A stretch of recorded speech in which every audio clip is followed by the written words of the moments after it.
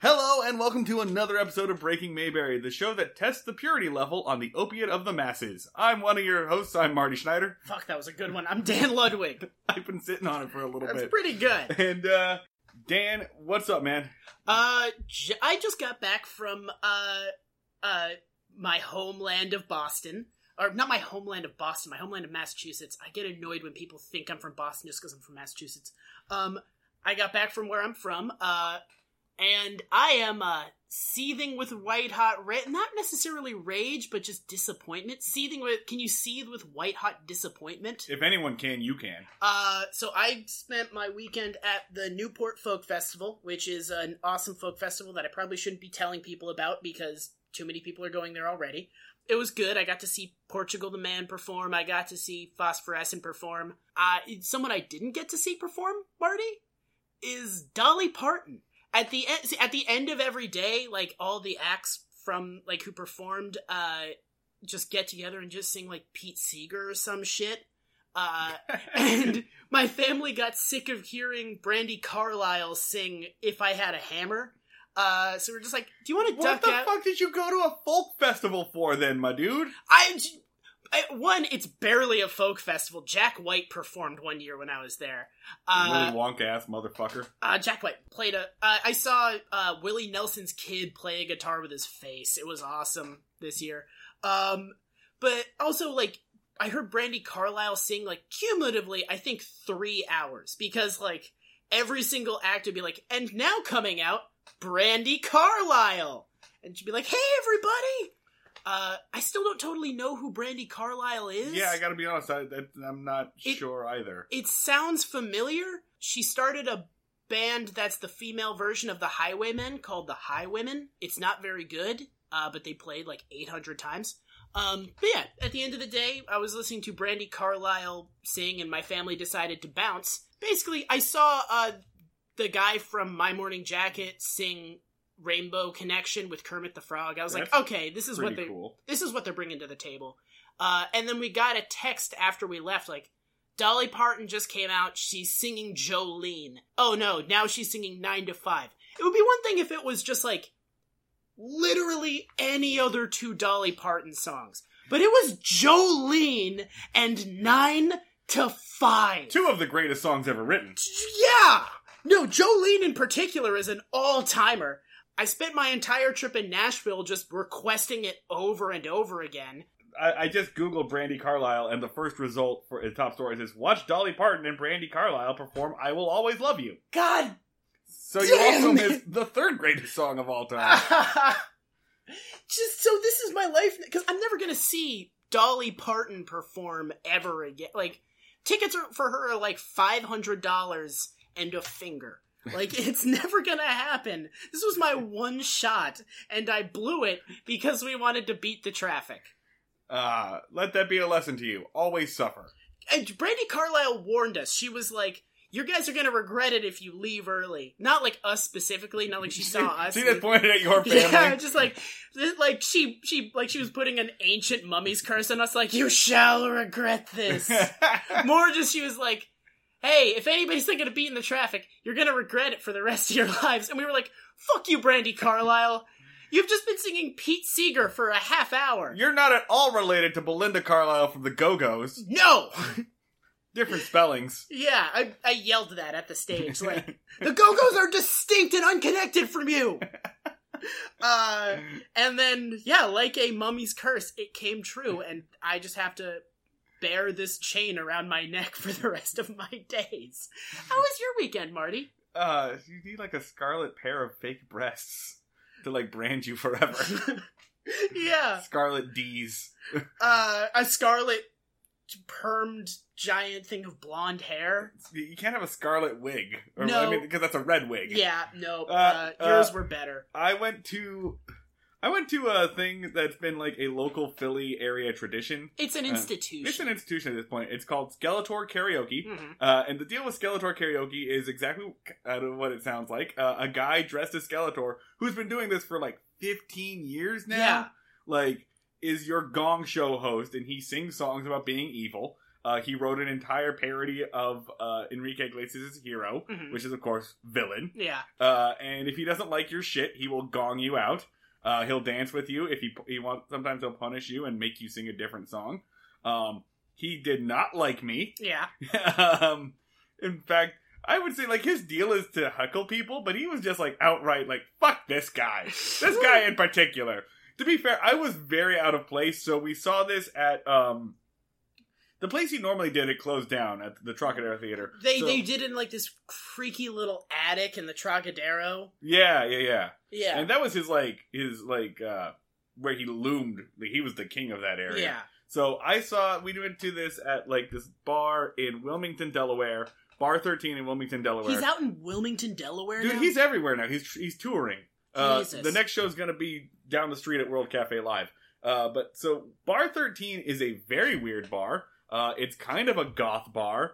I know they have like kink nights there. And this is in Wilmington, Delaware. But Wilmington, Delaware, a place I'm pretty sure no one's ever had sex. Yeah. So I was definitely not dressed appropriately for the goth bar. Mhm. I was wearing like my brightest shirt, my loudest thing. Of course. Skeletor called me Zach Galifianakis on numerous occasions, which is just hurtful. And he did not like that I came up to do 1 Week by Bare Naked Ladies. Okay, yeah, no, you left yourself very exposed for Skeletor to go in. Oh yeah, no, he went in hard. You can't give, I mean, B&L rules, but also, like, you can't give him that kind of exposed stomach. I have pulled that off before. I did not pull it off tonight.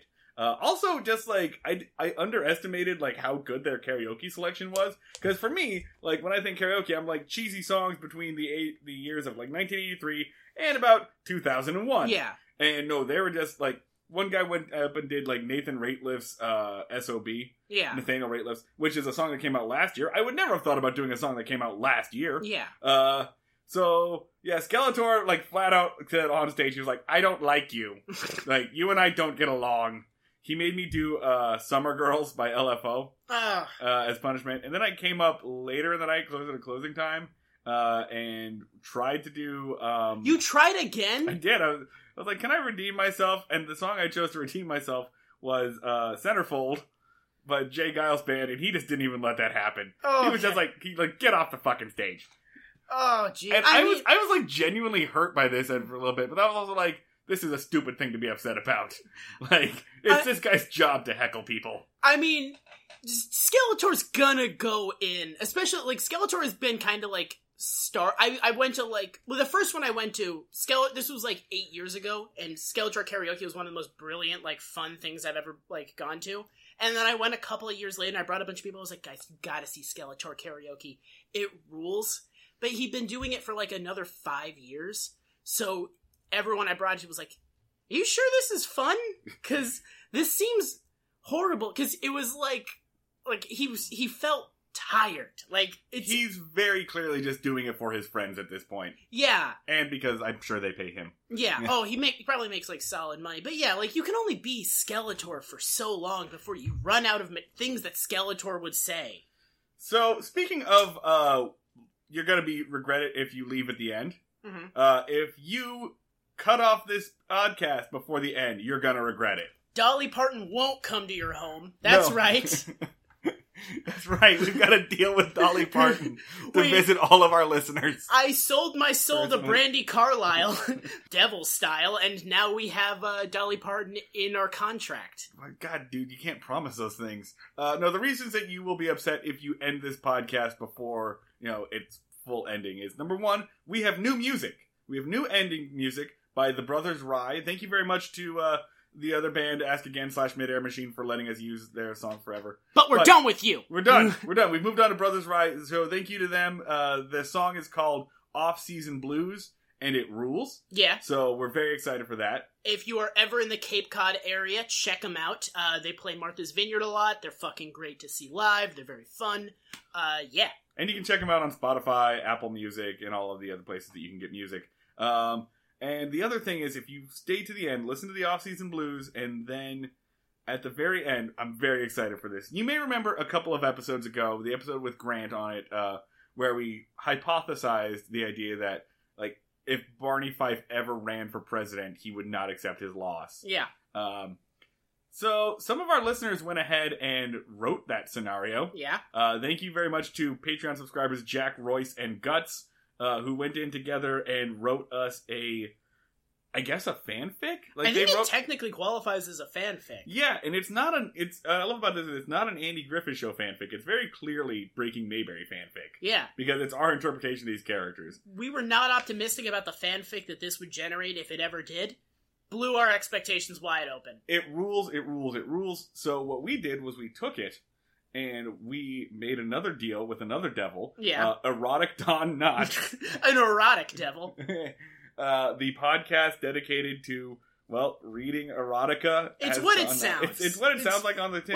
What's on the book's cover is what's in there. So, if you stay to the end, after the Brothers Rise song, you will hear the first of, like, 3 or 4 episodes serialized of the Barney Fife presidential saga starring erotic Don Knotts. Yeah. We're doing this as an audio play, folks, and what is this? What is our life now? You know, you just gotta kind of roll with it. I'm pretty sure I've just been disassociating since we started doing this, and I'm just kind of rolling with it. You've got like an out-of-body experience thing going on. Yeah, I'm gonna drink a little more. So let's go ahead and roll into these episodes that we've got for today. Let's fucking get into it. They're okay episodes. They're fine. They exist. One of them made me feel something. That's cool. It was secondhand sexual frustration, but still. Today's episode, the first episode we're going to do today is Season 2, Episode 27. Three's a Crowd. Originally airs April 9th, 1962. Written by Charles Stewart and Jack Ellenson. And directed by, let me just squeeze past you there, Bob Sweeney. Guy who's somehow going through 2 divorces simultaneously, Bob Sweeney? And here is the one-sentence summary from Wikipedia. Barney keeps interfering with the romance between Andy and county nurse Mary, preventing them from being alone. We should have been introduced by the county nurse by now, but we skipped the episode entitled County Nurse. We'll get to that next week. We'll double back to it. So but it doesn't matter because it's a different actress. Like, the actress that plays Mary in this is different than the actress that plays Mary in the other episode. I mean, honestly, that's fine because this character could not be less of a person. Yeah, this character, like, just nothing. Alright, so character traits. Nurse. Blonde. Yep. Female. Uh-huh. I don't got anything else. She can make pizza? Yeah, that's able kind to of make a trait. Pizza. Kind of a trait. Not really a personality trait, but it is like, I guess. It's like a feature. Yeah. She can make pizza. She's a nurse. She's female. She's blonde. Mostly she's blonde. Like, blonde is like 80% of this. There's a lot of blonde personality to this, yeah. Yeah. So, let's go ahead and let's get into this. The episode pretty much just starts with Andy and Barney at the jail, and the nurse, Mary, comes right on in, and she's like, "Hello, I'm the plot of this episode." "Hi, I'm Mary." And then Andy's like... Yeah, she has to announce it, right? Because she's a different Mary than the last Mary. They don't, no one at home watching this at the time cared. They were just like, blonde. Yeah. I think she's going to be the only blonde main character. So that's just going to be her identifying factor. And so she came in just kind of to say, hey, now she's the county nurse, so she's traveling along. And she mentioned that she can't stay very long because she's got to drop off some meds. Probably to some farming family out in the sticks or something. And also she has to leave now, and it's going to be a big hassle because a tree fell and a road's blocked off. You think that they're not going to discuss travel in a fictitious county for very long? They do, though. They do talk about the routes that she could take other than I-96. They get into it for a hot minute. And Andy then uses that to transition to well, if you need a ride, I can drive you there. It wouldn't really be a problem. To which Barney Just jumps in, like he nearly jumps over the turnstile or the like gate. And, do you need a ride? I can give you a ride. I can do the ride all the time. Yeah, just teleports in. Yeah. So we're gonna I think spend some time figuring out what the living fuck Barney's motivation is in this episode. I have a theory. I think I suspect what your theory is. We should probably get a little bit more into what he does first, but let's get further into it, but then I'll share my theory. His actions are baffling. Yeah. So he immediately teleports, offers to drive her instead for some reason, and then she's like, no, I'll drive myself, it's cool. Andy shoots Barney a death glare. The first of many. I think I probably in the show notes should have cataloged each and every time Andy Griffith, in a surprisingly good piece of acting, looks like he wants to murder a person with his brain. So good. Yeah. Andy Griffith is he's awake, he's alive, he is transmitting intense sexual frustration that I'm surprised he's allowed to do on old-timey television. I think this is the first time on this series that we've seen him just look furious. Yeah. Just look enraged. Just to the I point think we've of seen violence. him irritated before, but this is the angriest we've ever seen him. Yeah, we've seen him distressed the time that Barney got his keys stolen, but this is the first time he's been pissed, including the time a guy pointed a gun at his child. Yeah. That time he just laughed that one off. Yeah, that's happened multiple times, and both times he's been like, all right now. You gotta stop being foolish. You gotta cut this out. I'm being stern. And now Barney is preventing him from having sex, and he's like, I'm gonna throttle you. And he goes with plan B, where he's like, well, what you doing tonight? And she's like, I don't really want to go out. And he's like, what if we hung out at your place? Well, hang on a second. No, first he offers to go see a movie. Yeah. And this is kind of key. First he offers to go see a movie, and she's like, I've already seen that movie. This is slightly important to me because it really feels like she is not into him. Multiple times throughout this thing, I'm just like, dude, she is giving you what is pretty clearly a polite no. That's the kind of the rule is if you ask a girl if you ask a woman to go out and she doesn't propose an alternate time or alternate plans, she's not into it. Yeah, she was giving you a polite thing. She's like, I've already seen it.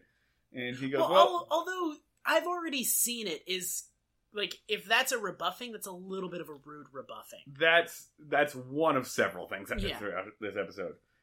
So then Andy says, well, what if we hang out at your place? And then she's like, yeah, that's fine. Let's do that. Let's hang out. Maybe I'll make us a pizza or whatever.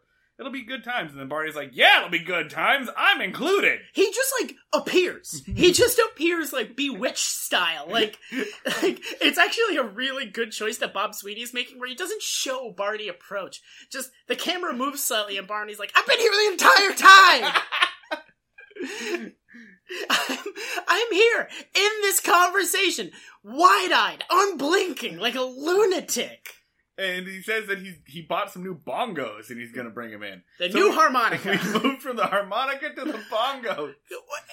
It's much less portable. A twisted dark god answered our cries for no more harmonicas.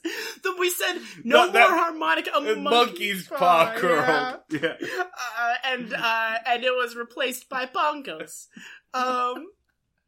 So, and he's like, yeah, so I'll bring Thelma Lou, we'll come to your house. We'll have a foursome. Yeah, yep, we'll swing. Yeah. We'll come by, I'll bring my bongos, and Mary is like, yeah. Yeah, that's the other thing. Mary gives no indication that she minds any of this. Yeah. Mary's just like, yeah, come on over. Cool, yeah, sure. Fuck it. Yeah, whatever.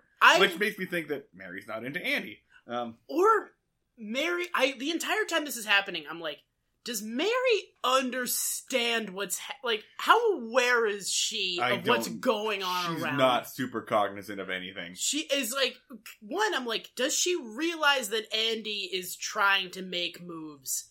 And because it genuinely seems like she's just like, you want to come over to my house and hang out? I see no possible pretense for this. Oh, you want to drive me somewhere? What a kind thing for you to do. She doesn't it's not that she doesn't seem into it. She's just seems like she's unaware. Yeah. So the next scene is at Mary's house where we're doing some singing.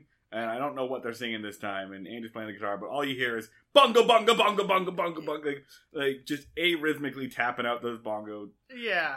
And honestly, this may be me being a Philistine, but it sounded good. It was fine. Yeah. It was fine. Andy was not, like, thrilled with it. He was like, yeah, those bongos are pretty out of place with this folk song. And somehow Andy Griffith managed to radiate rage. Like, the screen, it's in black and white still, but the area around him was slightly red. And I love this bit of acting by Don Knotts, because, like, he's super sweaty, his hair's out of place, and he just delivered this line like, I just thought I would liven it up. There's no rule that says you gotta play a song the same way every time. And I don't know who he's talking to. He's, like, looking off screen. He looks like a madman, and it's amazing. Why is Don Knotts playing Barney Fife coked out this week?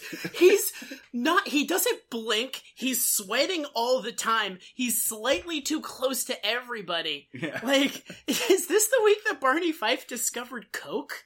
I mean, maybe. He started doing poppers? This is definitely another, like, Barney Fife horror villain episode. Oh, like, yeah. You can't lose him. No. He's everywhere. He's unshakable. I'm pretty sure Don Knotts blinks less in this episode. Oh, definitely. Yeah, he's creepy.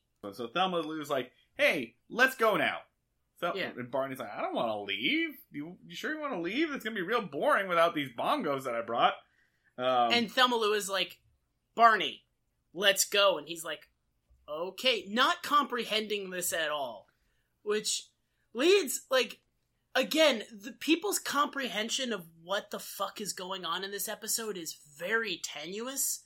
It's, like, simultaneously extremely 1960s and also almost, like, Adult Swim-esque. So, I guess I'll say my theory Yeah, now. drop your my theory.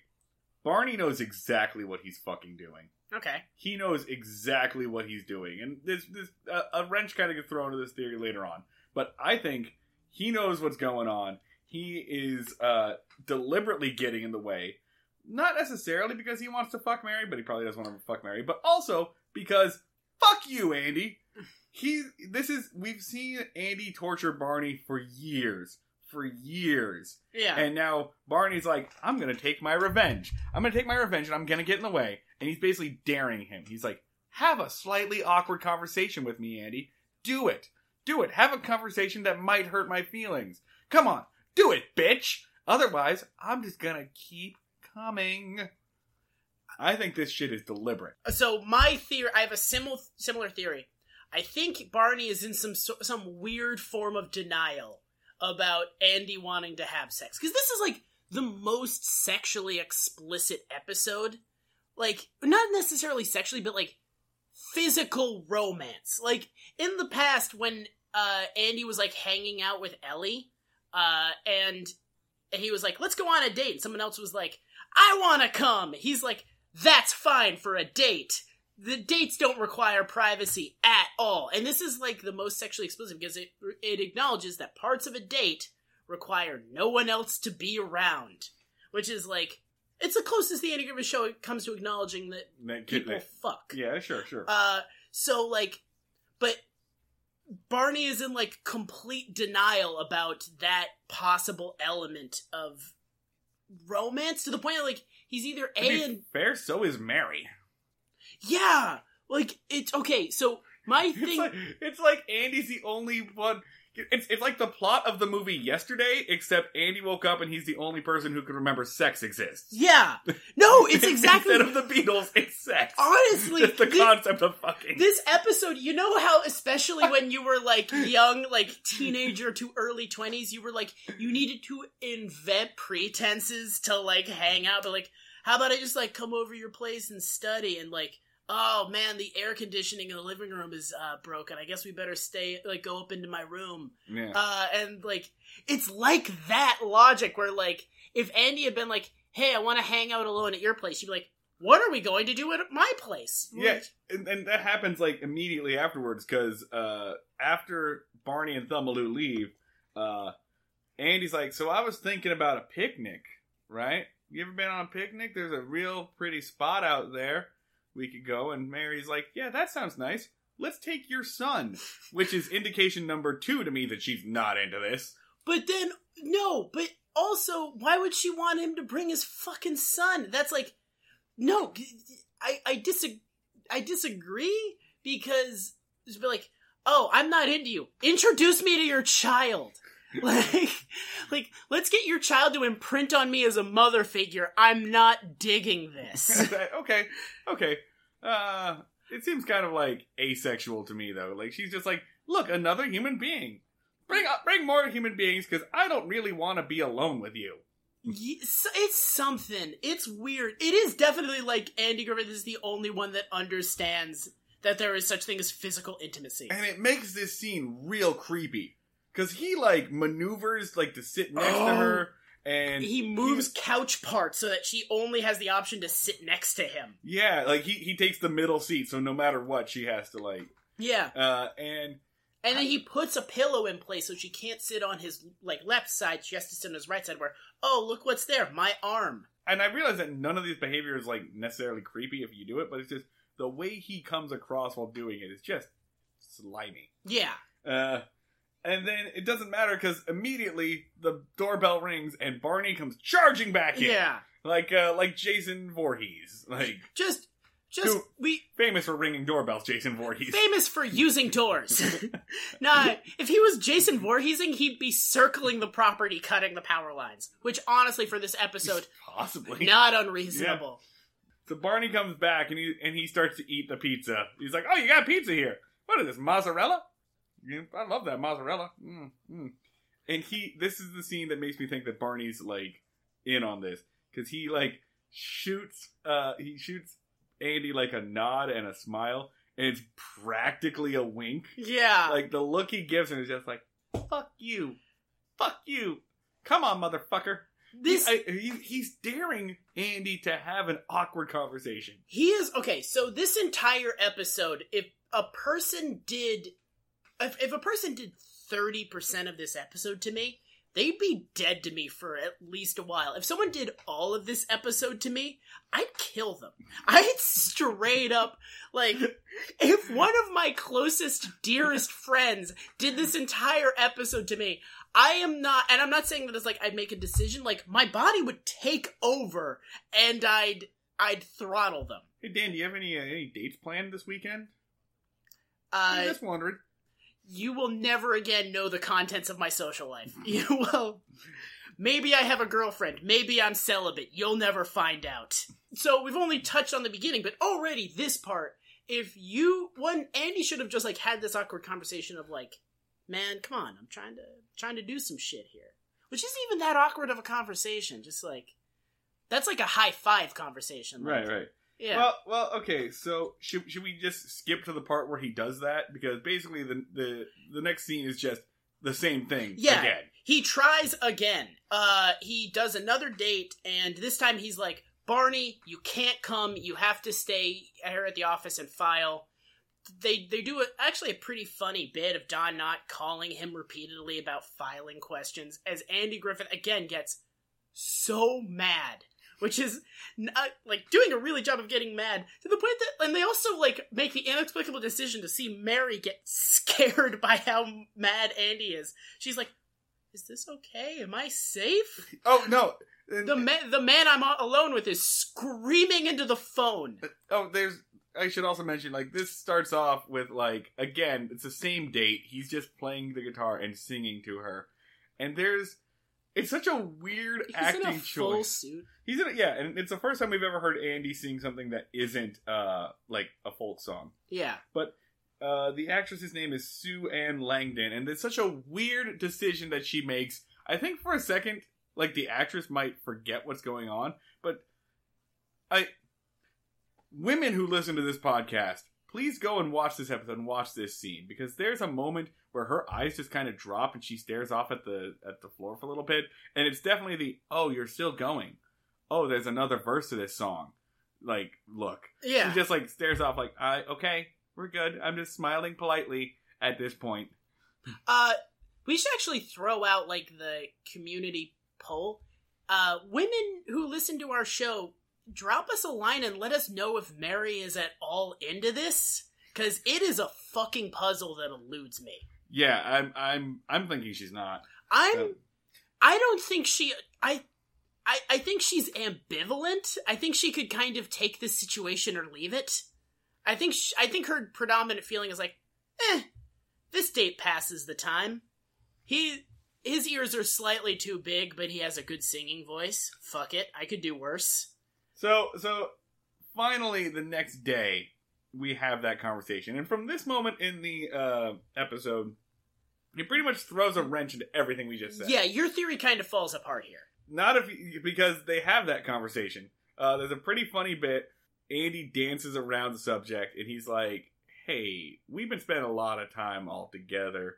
Don't you think it's time that maybe we spent some time alone?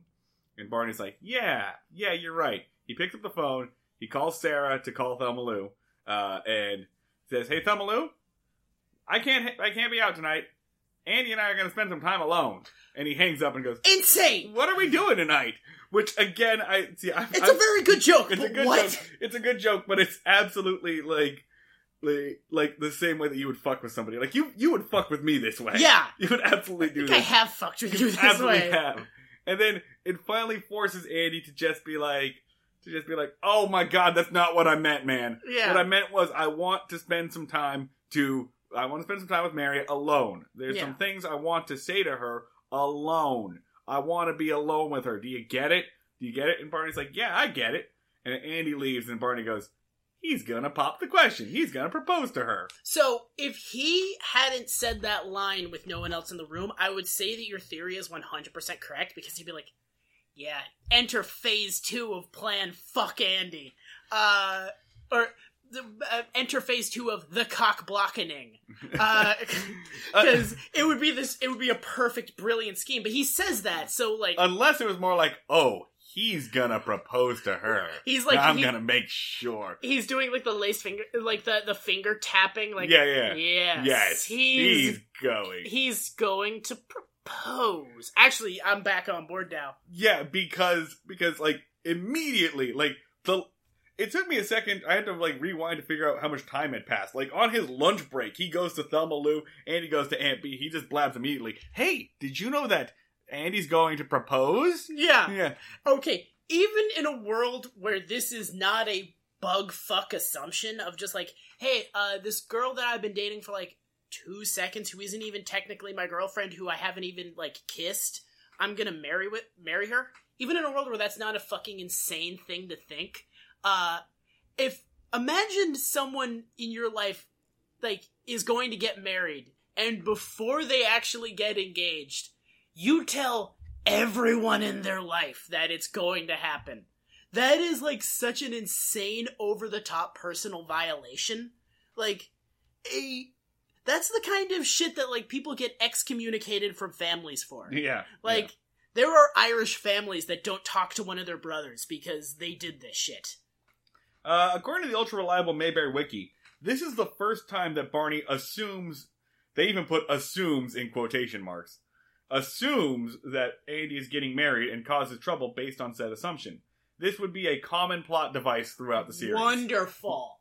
Oh, great. We're gonna get more of this. Fucking wonder. Because this one made me feel so good.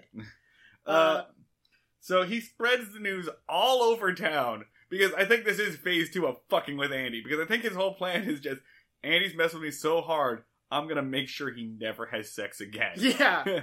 I'm going to ruin the concept of sex for Andy. It is kind of a beautiful, diabolical speech. I'm coming around. I'm on board with your theory. Okay, so he tells Thelma Lou and he tells Aunt B. Who cries? Yeah, who is so emotionally moved by this moment. Like, she's like, Andy's getting married? He's getting... Except they... Oh my god, I'm freaking out. Like, he is doing actual emotional damage to Aunt B right now. And like, Andy comes back from, I guess, lunch or whatever, because all this happened in the span of an hour, and Thelma Lou, like, walks up to him, and both Thelma Lou and Aunt B act like they just learned that Andy has leukemia. Yeah. Like, they walk up to him, they're like... Oh, and they like whisper and they hold him tightly and they give him a kiss on the cheek and they like pat him and they run away. super weird. It's Especially very weird. Especially less Thelma Lou. weird for Aunt B. Super weird thing for even in the context of what she thinks is happening. An insane thing to do. Yeah. Like, Andy should have immediately walked into the jail and be like, man, Barney, we gotta talk. The woman that you're trying to cheat on a pretty regular basis just kissed me. I think not on the lips, but it was without any context or words spoken, so it's weird. So I guess you gotta go talk to her. It's probably fine, but you gotta go talk to her. Yeah, that's a weird thing to happen, but instead, Andy's just like, maybe people have a cold? Yeah. I don't know. What the hell? Like, I better not investigate this at all. I'm a good sheriff. Yeah, I have no follow-up questions why everyone is acting like I'm about to die. Yeah. So all he can focus on is that he's gonna go to Mary's that night. They're having a nice dinner, and also, if those two events, if Thelma Lou and Aunt B kissing me like that had happened, like while almost crying, coming up and kissing me on the cheek, and then followed by Barney walking in doing a very weird face and just comes up and just like shakes his hand. That's right, he does. He does like a handshake and then walks away. I would assume that as soon as I walk out, I'm about to get Shirley Jackson the lotteried. Oh, like, yeah. I would assume that I would, like, walk out and the entire town would be lined up in front of me and they would just start throwing... Like, I assume I'm about to be ritualistically sacrificed. Don't get in any boats, I would say. Yeah. Like... It's definitely, like... That was extremely, like, you're about to fucking die. Yeah, no, it's super, I knew it was you, Fredo. Yeah! Oh, the face that Don Knotts does as he's shaking his hand, hate it. I hated seeing it. It's a face you make when you put a hit out on your best friend. Also combined with Don Knotts' atrocious posture, Don Knotts really... It's super weird. He's like very hunched, like his shoulders are just up to his ears essentially in this one. Yeah, like, it's really bad. Do you think he, like, I can't tell if it's Don Knotts making a conscious acting choice, which must have really done permanent damage to his body, or if Don Knotts was like... This had scoliosis? Yeah! Like, I don't know. There's something wrong with that man's body. Is it like malnutrition from the war? So they're having a nice dinner, and they're alone, and they're really emphasizing the fact, like, yep, I talked to Barney, we won't be bothered, no one's gonna come. Smash cut to Barney and Thelma Lou and the whole fucking town, except for Opie, who isn't in this episode. No, they were like, this is the sexy episode. We can't have Ron Howard anywhere near this. But they're can't get all this puberty all over him. But they're planning. All right, so we're gonna give them an hour. That's enough time to pop the question. Then we're gonna run in and surprise them. Have a surprise, because everyone wants to see everyone they know 15 minutes after getting engaged. Yeah, no, definitely. Also, going on the hardcore assumption that she's gonna say yes. Yeah. This woman that they just met, that Andy has never introduced to any of them, is definitely 100% about to say yes, she will marry him. Which might be normal. I don't know. Who knows how the shit goes? 1960s? I don't know. If so, crazy. I'm wondering was this less insane by time-relevant standards? I feel like not. I feel like this was definitely insane no matter what. Yeah. So Andy decides to say that, hey, let's go for a drive. And they drive to a very wonderful moonlit matte painting of a lake. Yeah. Just a beautiful mural that they're standing, they've parked in front of. A great Bob Ross painting. Yeah. So they're out there, and Barney brings his gang of like 30 people with all these like picnic things. His swarm! He rounds up a posse, he builds a caravan, and he lays siege to Mary's house. Yeah. He's like, when they're going up to the house, he's like, do serpentine so the machine guns can't get you. Like, he's doing attack patterns like they're the buggers in Ender's Game. He's SEAL Team 6's this shit. Yeah! Like, but they're like armed with buckets of potato salad. Yeah! He's like, they might get some of us, but 90% will eventually breach their bunkers. I mean... And have a picnic. Yeah! It's crazy. So... They go on a drive, and Barney bursts through the door, and everyone's like, what the hell, Barney? Everyone's like, what the hell, Barney? Are you full of shit? And he's like, no, I'm trustworthy. And they're all like, no follow-up questions. Let's go. He's like, they were here. He like points at the dinner. He's like, look, they were here. We're on the trail. Yeah. This candle was recently burnt. And just as they're This food is still warm. As they're walking out, one of the farmers is like, so do we have nothing going on today? Or like, do we not have plans ever? And so they, like, I guess wander into the woods. Yeah, they're just like...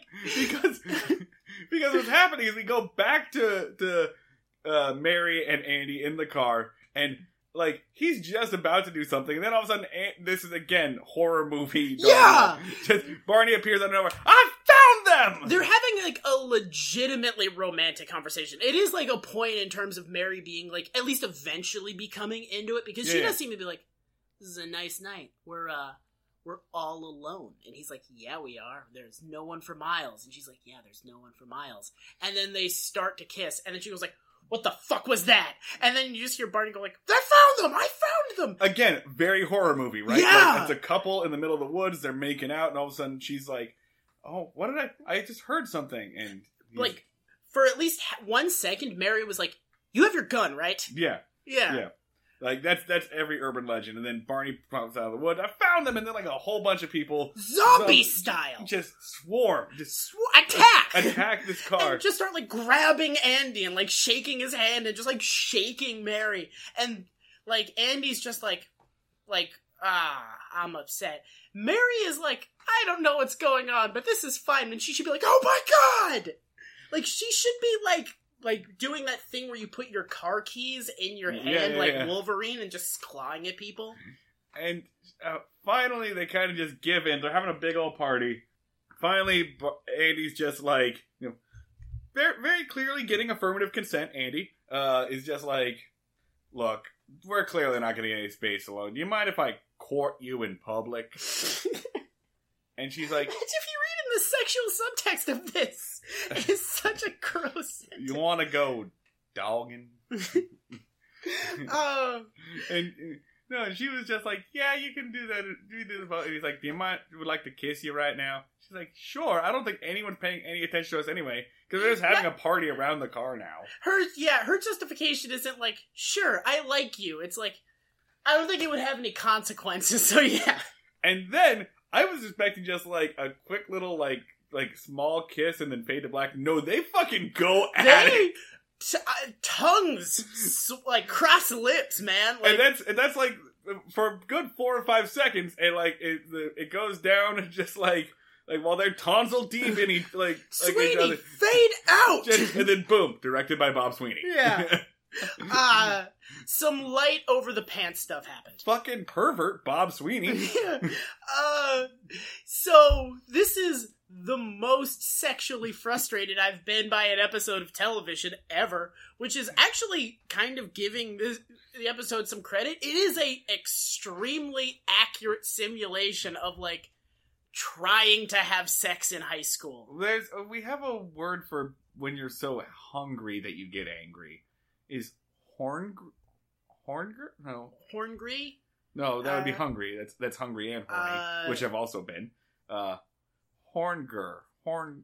Furoused? Ooh, I like that one. Yeah, no, it's like, so you just replace, like, Barney with just, like, 80 other people, and this is pretty similar to what it's like to try to have sex in the suburbs.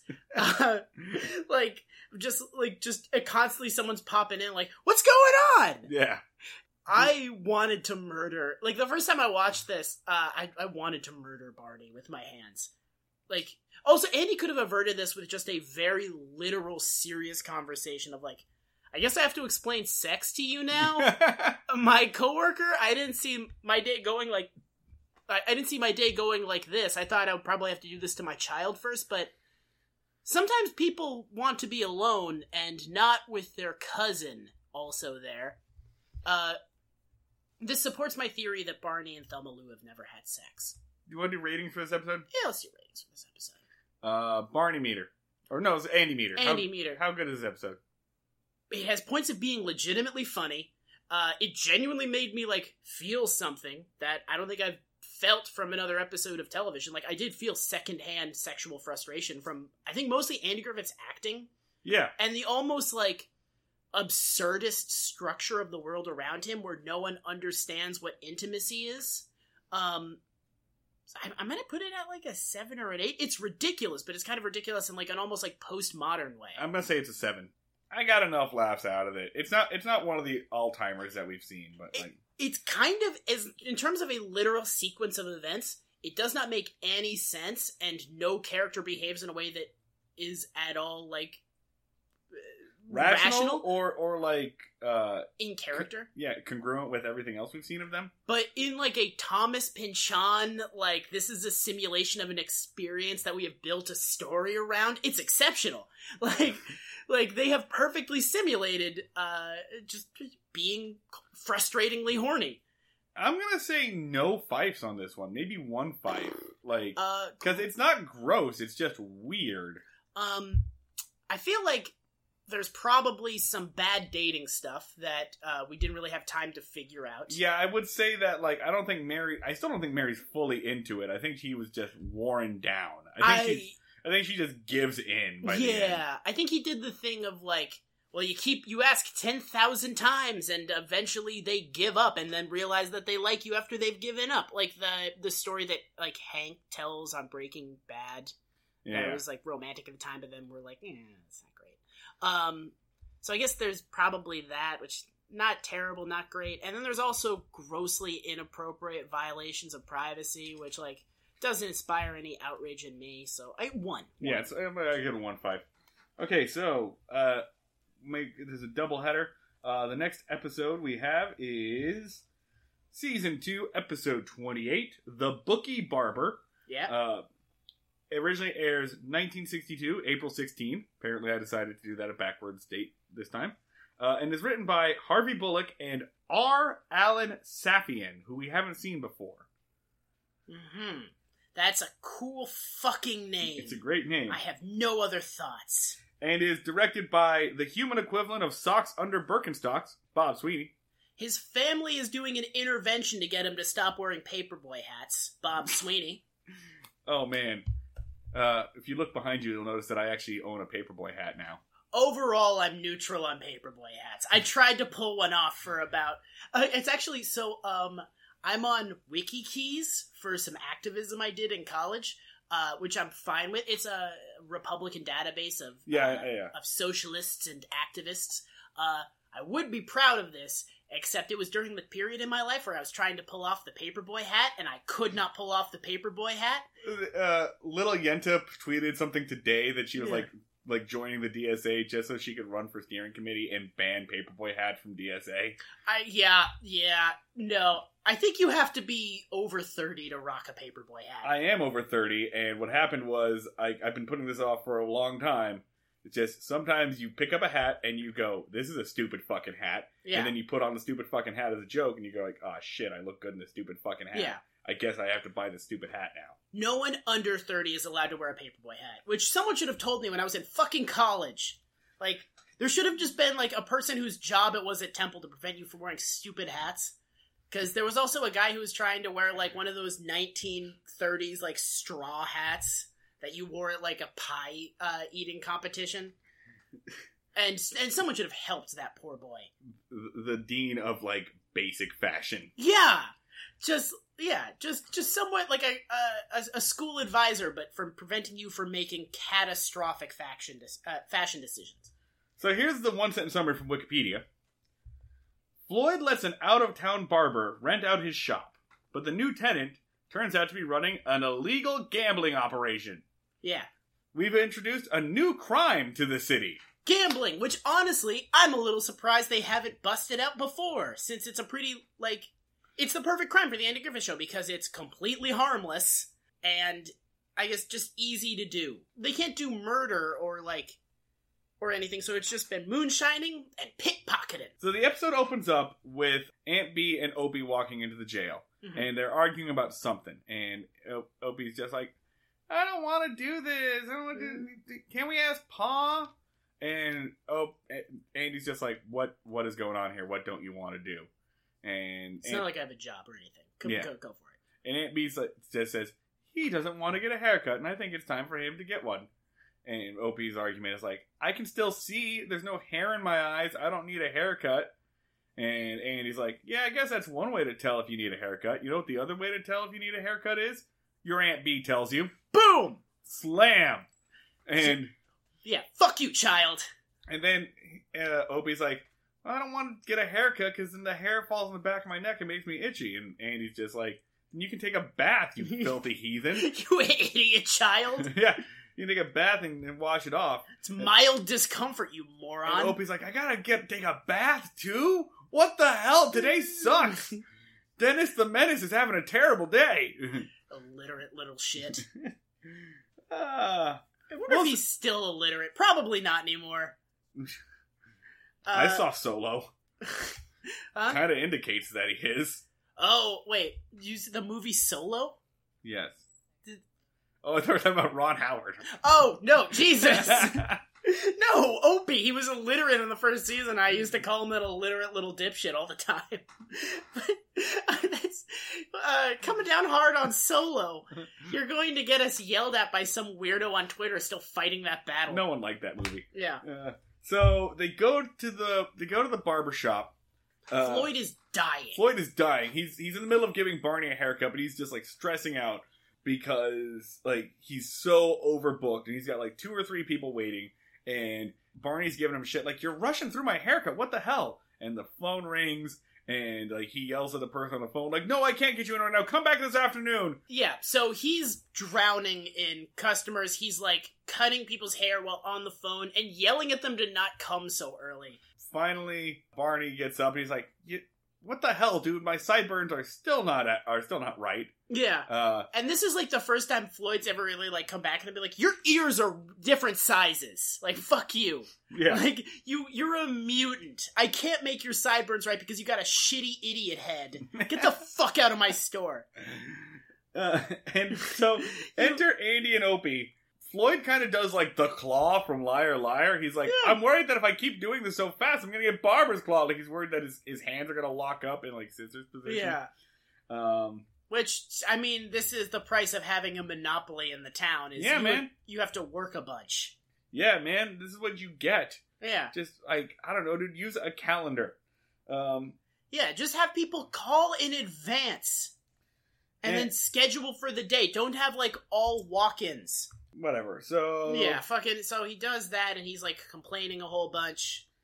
There's a little bit of banter between Barney and Andy about the sideburns, and the ear joke happens again. That joke was real funny the first time. Let's do it again. Yeah. The specific joke is like, your ears are different sizes. Yeah. So, Floyd is giving Opie a haircut. Opie's, like, complaining about getting a haircut, and Floyd's all like, just you wait. I'm going to give you many, many haircuts. You're going to deal with this your whole life now, sucker. Enter this dude, like, his name is Bill Medwin, is the name of this character. It's the most, just guys, give them a name that is at all distinct. Remember that guy whose name was Fergus? Yeah. Yeah. Like, can you bust out another Fergus so I can tell these motherfuckers apart? And this guy walks in with, like, the most suspicious story. He basically comes in straight out of Guys and Dolls, and he's basically like, yeah, see? I just came in from the bus, and there's nothing suspicious about me at all. He's a Dick Tracy villain. Yeah. It's so ridiculous. So I happen to be a barber myself, and I was wondering if you needed some help around here. I'll set it all up on commission. You don't have to pay me. We'll have a 2-chair shop. It'll be easy peasy lemon squeezy, eh? Yeah. Be a shame if you missed customers because you didn't have enough chairs here. Great shop you got here. Be a shame if something would happen to it. Like, it's basically... Yeah. Like, it's the most obvious shakedown you can possibly make, but Andy comes in and he's like, hello, I'm the sheriff. This is all benign. Yeah, I have no problem. And he actually encourages it. Like, Andy actually says, like, Floyd, this would be great. You could have 2 chairs, no waiting. Which is the name of our competition. Yeah. I'm naming things poorly today. There actually is a, like, official, not unofficial, but there actually is a, like, actual Andy Griffith fan podcast called 2 Chairs, No Waiting. Yeah. It's hosted by a guy named Alan Newsom, who someday we're gonna meet, probably at like Mayberry Days or whatever. He might kill us. I feel like I kind of want to hang with this guy. He's so weird. We've made a game of mocking his life's work. He's the guy that has a dedicated Andy Griffith genuine fan podcast about how much he likes the show. Oh, he has like Eleanor Donahue and people on. Oh yeah, no, he's been doing this for 10 years. He's Yeah. a big deal in this community, and like they actually gave him a medal. Yeah. the city of Mount Pilot, that has the Mayberry Days, gave him an award as he was dressed up like cosplaying Floyd the Barber. We can never meet him. He'll kill us. I've talked a lot about people that like the Andy Griffith Show killing us. Mostly it's been a joke. He would 100%, I don't know why it's a crossbow, but he'd shoot us with a crossbow. In a way, I'm sure that this guy is the weirdest human being on the planet, but in a way, I respect him. Oh, I respect the hell out of him for building this community and maintaining it over the better part of a decade. Yeah, but we can never meet him. This is like a self-preservation thing. I don't want to die. And like we're enemies. I respect him, but we are anti the Andy Griffith Show. We were but season 1 we were on the fence for season 1. Season 2 set us over. Yeah, no, we are like it's just our lot in nature. He is a mongoose and we are cobras. Like we are destined to fight forever. And eventually we will kill each other in this. Also, he is like so much bigger than us. So I wonder if we're even vaguely on his radar. I have no idea. Yeah. We will be once I make us join the Andy Griffith Show Rerun Watchers Club. I'm still going to do it. You've been talking about that for like a year and a half. You've been talking about that for longer than we've been doing the podcast. Anyway, so this guy walks in and he now becomes a barber. This is the second time that Floyd has just hired somebody to work in the shop with no, like, follow through at all. He sputters. He does this, oh, I'm weird. Oh, I'm so nervous. I don't know what to do about this. The character's whole thing is anytime he has to make a decision, he has a stroke and shits his pants. Like, he's like, Floyd, what do you want to do? Like, he phases in and out of existence. Quado from Total Recall grows out of his chest and then dies. And he's just like, yes! Oh, God! Don't ask me questions. It causes me physical pain. You've actually got this written here that Floyd is doing some weird acting. He's going nuts. The actor is, like, definitely asking questions in between takes of, like, what is my deal? Like, what? Guys, I've been doing this for 2 seasons now. What is Floyd's deal? And Bob Sweeney is just like, shut up. We're almost done. Just go. So I guess that's the end of this scene. Couple days later, like, a new customer, the biggest fucking, like, mafia dude you can imagine, like, comes in. Just another dude that does not have a chin, but not in terms of it being concave like Don Knotts. Like, his head just extends out of his neck, and almost like a tube of cookie dough. It's like a human form of the big red monster from Looney Tunes, Gossamer. Yeah! Yeah. And so Floyd is standing outside, just welcoming men into his shop, like, oh, come in. Yeah. Tells Barney and Andy that this new barber not only does haircuts, he does shampoos for 85 cents, he does facials for $1.50. Facials. Yeah. He's giving a bunch of people facials. Yep, giving all the facials. It's supposed to make your face better, is the way that Floyd like, puts it. Face, just not like your skin better, just like fixes up your face. Yeah. This giant man who's like full of pimples and pockmarks walks out. This Edward James Olmos looking motherfucker. Yeah, and Floyd's like, how are things going? Fine. And he just walks away. Yeah. But that guy had a facial. And Barney and Andy are like, wonder what he looks like before his facial. Jesus Christ. Yeah, this dude is very ugly. And Andy and Barney are like, no follow-up questions. This is really an episode of no follow-up questions. Until the next scene, which is, I guess, the next day, where they're wandering around and Barney and Andy see the same 3 dudes go back into the barber shop. was... Andy's like, that's weird. Who goes to the barbershop twice in 2 days? And the answer is you, Andy. Yeah, that's where you all just hang out. Yeah. But, okay, now that I'm thinking about it, this could not be a worse front for a thing that people need to go to multiple times regularly. on a regular basis. Because, like, they did pick a once-a-month thing. Yeah. And gambling requires constant participation. Yeah. So, I mean, they could have done literally anything else, but they picked the one thing in the town that, because they went to the place where the sheriff was like, hey there, I'm Andy Griffith. I hang out here all the time. My shop is across the street. They could have probably, bullied Fred Goss into doing it. People go to the cleaners all the time. Yeah. No, great. Fred Goss would have been like, that's cool. Are any of you guys cheating on your wives? Yeah, I mean, the problem would be that Fred Goss couldn't keep his mouth shut, and eventually they'd have to kill him.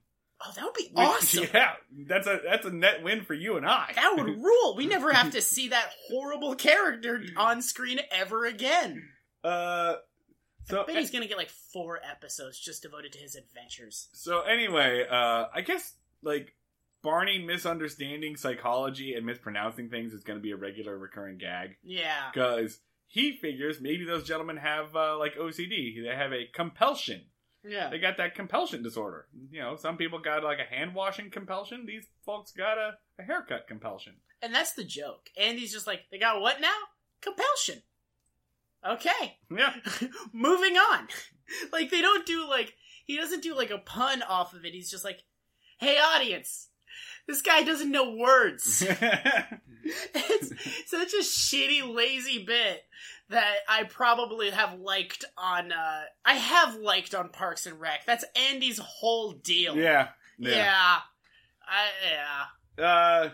And so, inside the, gamblers give us, the amount of, exposition that we need. They tell the audience that this is a gambling front. Can't believe you're running a gambling front out of this barbershop. And since you got run out of town. Another guy bursts in is this the gambling front? Yeah.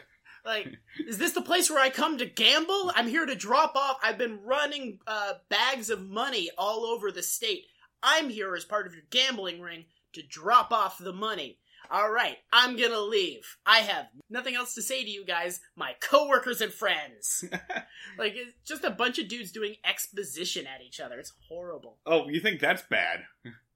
The next fucking scene. What's the next fucking scene, The next Marty? fucking scene is third-party exposition. The next scene is Aunt B for 10 minutes reciting gossip that she heard from Sarah, the telephone operator, who is apparently just bugging the whole town. Yeah!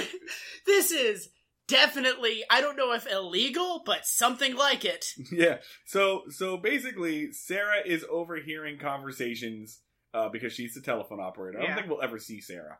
I'm fine with that. Yeah, that's fine.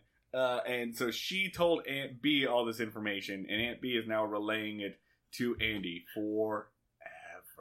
I will say, this is a solid joke about fucking. This is it's not a filthy joke. It's for the Andy Griffith Show.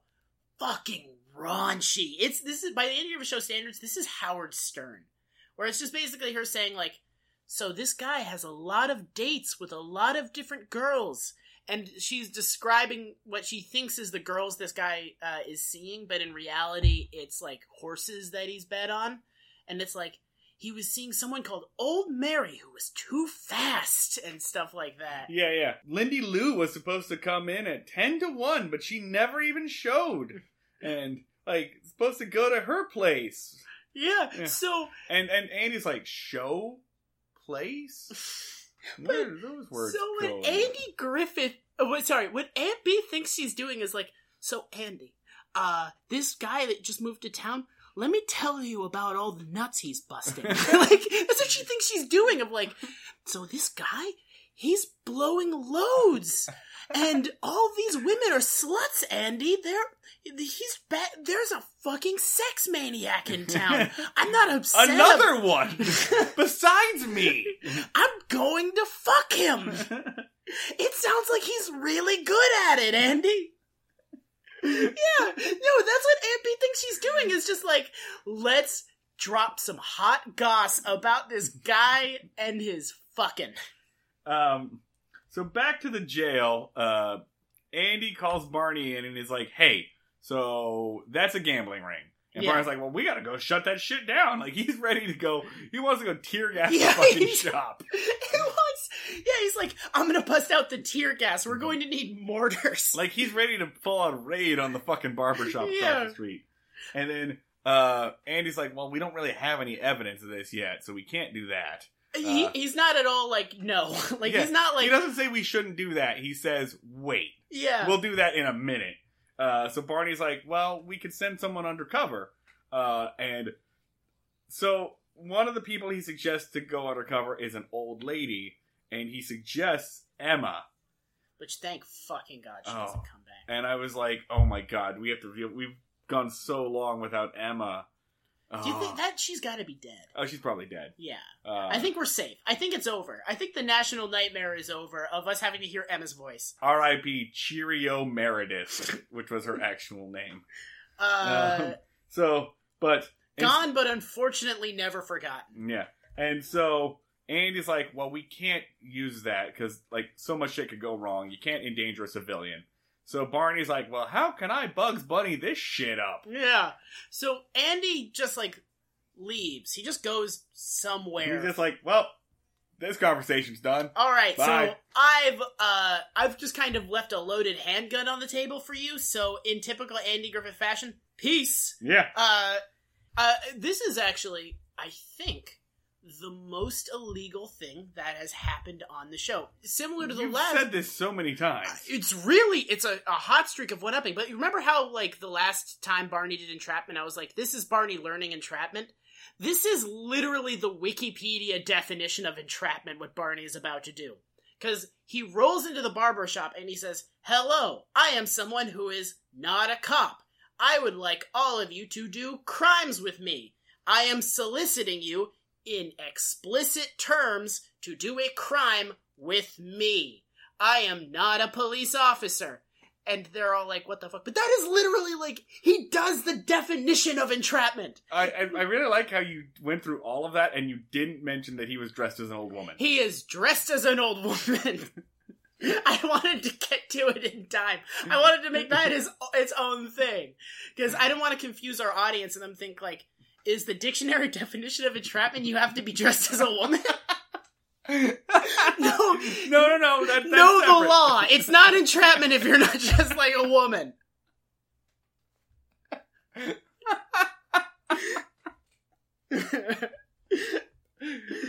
Okay, so Barney does Bugs Bunny this shit. He dresses like a little old lady. He figures if I can't get Emma, I'll become Emma.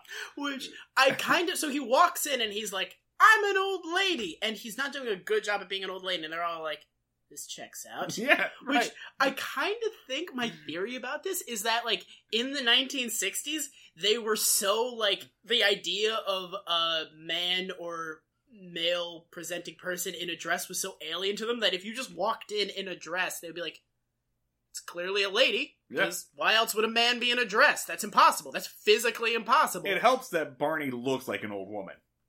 Debatable. Yeah.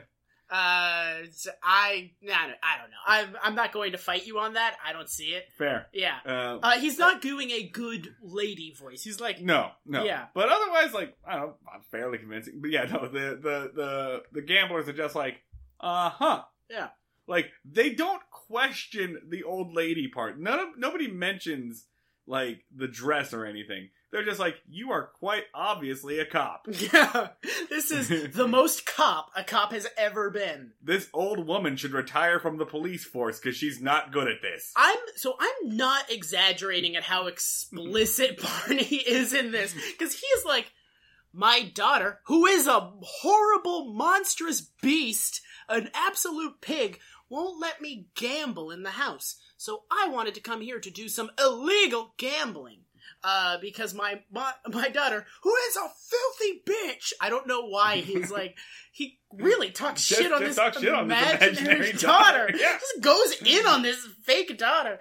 Won't let me do gambling in the privacy of my own home, so I need to come here to do an illegal gambling, which I think you guys might do and I want to do with you. Please take my money for some illegal gambling. And then, like I don't know, he could have pulled it off, except then he looks directly at the black bag, and he's like, so is that where you keep all the illegal money and illegal... And then he just dives for it. Oh, that's some cool evidence you got. Yeah.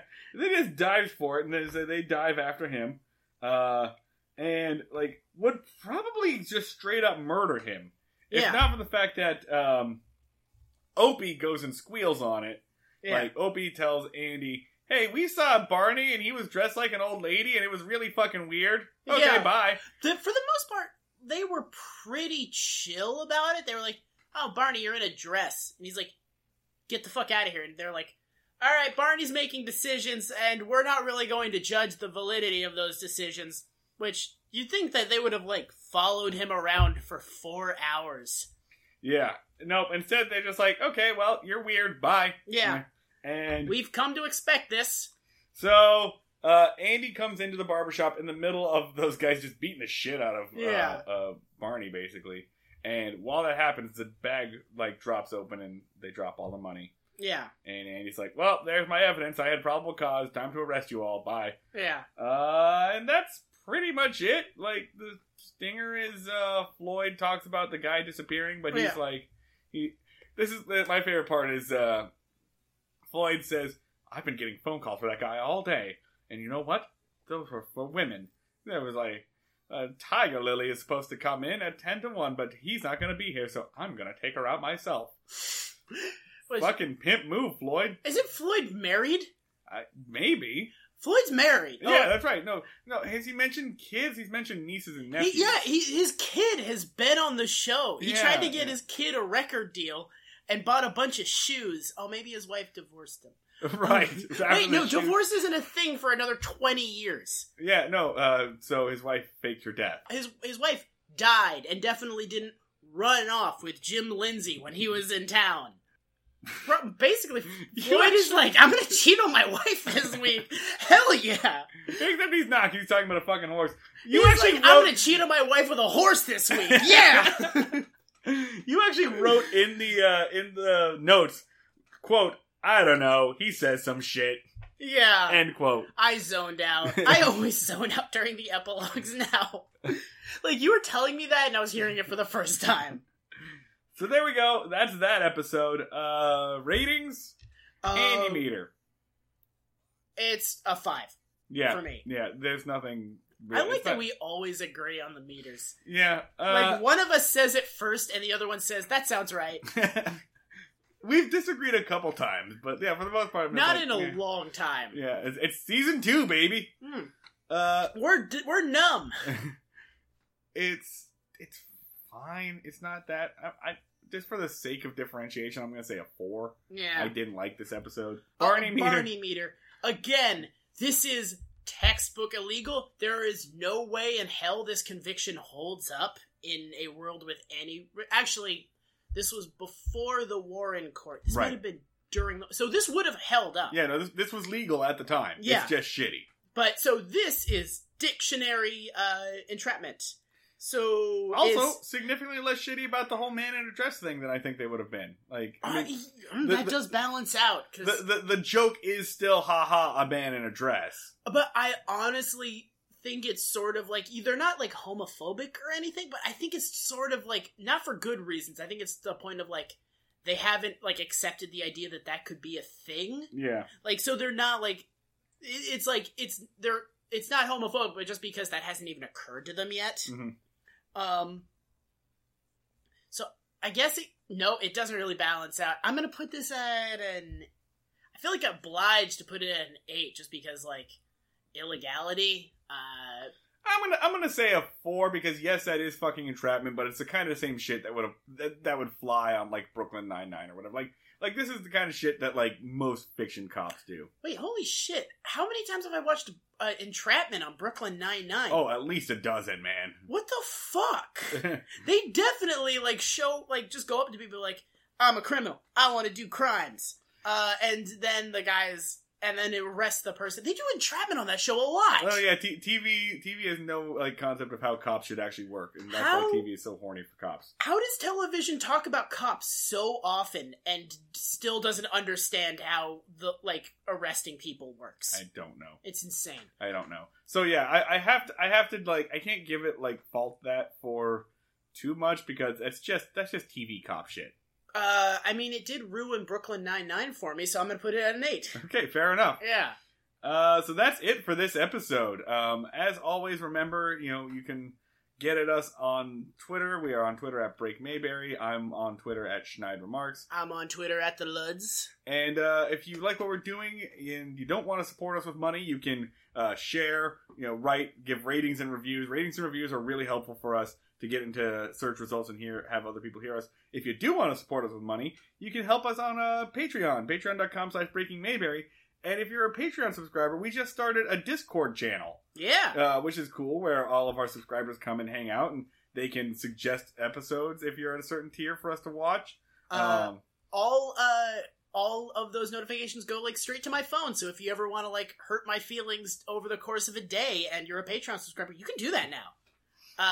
It's so much fun, guys. Yeah. Like, I do it all the time. I just text him just like, no one will ever love you. And it's been a joy. It's really the highlight of Marty's day. The cornerstone of this podcast is really animosity.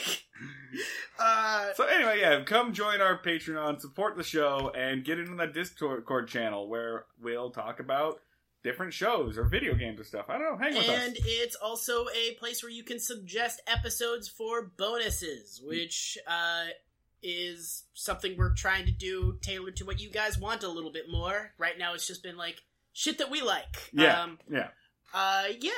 We got a bonus episode coming up.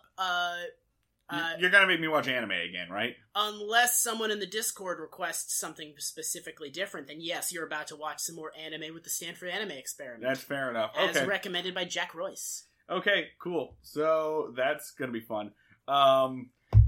That's pretty much it for us. Make sure you listen to our new theme music. Thank you again to the Brothers Rye. And listen afterwards for our brand new audio play. The Fife Letters. The Fife Letters. I like that. Okay, that's it for that episode. We'll see you all down at the fishing hole. Y'all come back now.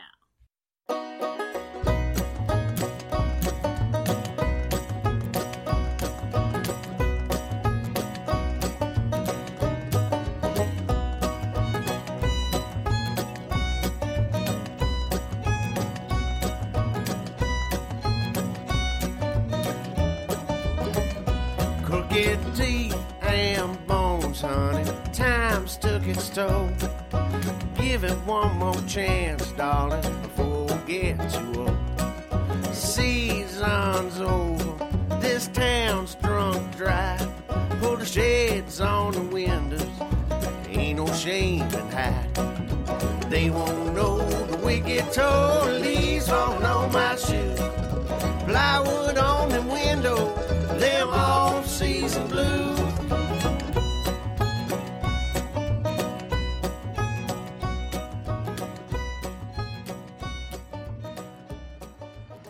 And now, a Breaking Mayberry special presentation. Barney's Day Out by Not Your Guts and Jack Royce. Starring Erotic Don Knotts. Episode 1. Dear Andy, boy, how the time does fly. Can't believe it's been over a year since I decided to run for president of these fine United States. My time in the old District of Columbia has sure been exciting. I expect you'll want to hear the whole story, as well as I can tell it.